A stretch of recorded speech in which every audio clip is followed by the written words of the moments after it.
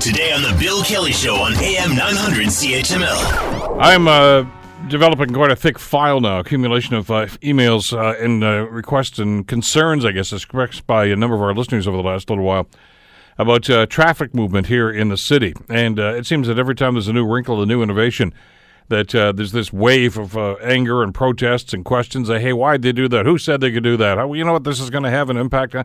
And you've seen this, and we've talked about it on the program, whether it was the new configurations on Charlton and Herkimer that some people are still concerned about and complaining about. The possibility of putting Aberdeen on a road diet and narrowing that down. The bike lanes on Bay Street, the more recent one, I guess. And on it goes. And I thought what we needed to do here is maybe take a step back and talk a little bit about the plan. And there is a plan, apparently, that the city and city council, we're told, had already agreed upon. Yet every time part of that seems to get implemented, somebody seems to get upset about it. Jason Farr is the councillor for Ward 2 downtown, where a lot of this stuff is going to be happening. So I wanted to have him come on and explain a little bit so we can get the lay of the land. Councillor Farr, sir, thanks for the time. Good to have you with us today.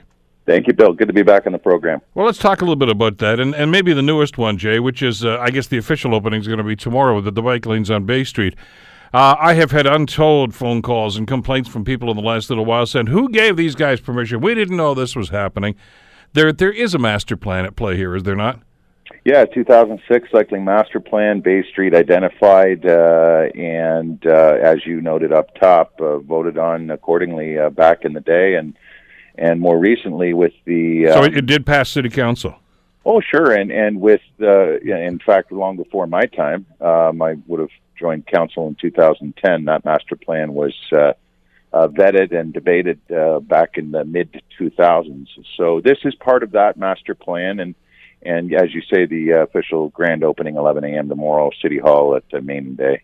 Yeah, for the bike lane aspect, but I mean, there have been other things that have gone on, too. Oh, for the latest implementation, yes. I'm going to go out on a limb and assume that most, if not all, of the councillors probably read the master plan. I'd like to think that they did anyway before they voted on it, although, you never know. But here's the deal. Why then is there so much pushback every time part of this plan gets implemented? And a lot of it's directed at you, by the way, because you're the downtown guy for this area.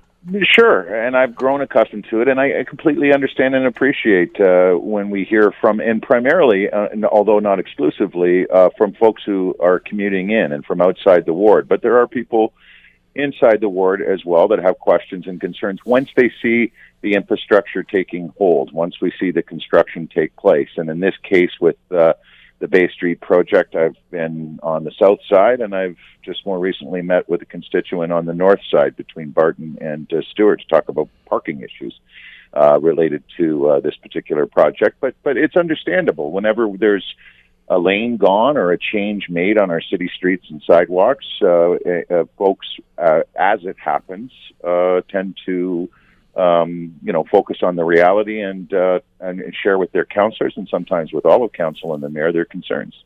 Well, and there's two elements to this. We'll talk about the bike lanes first of all, because that seems to be a rather contentious issue still with some people, notwithstanding council's support for the concept of this, and I would hope the implementation of it. And it got off to a rocky start because of the way that it was done, and the I think a lack of understanding maybe by the public in this. And I can remember having some discussions with Brian McCaddy when he was the Ward 1 councillor a few years ago about what went on in Dundurn Street, and a number of the residents and businesses there were upset about that.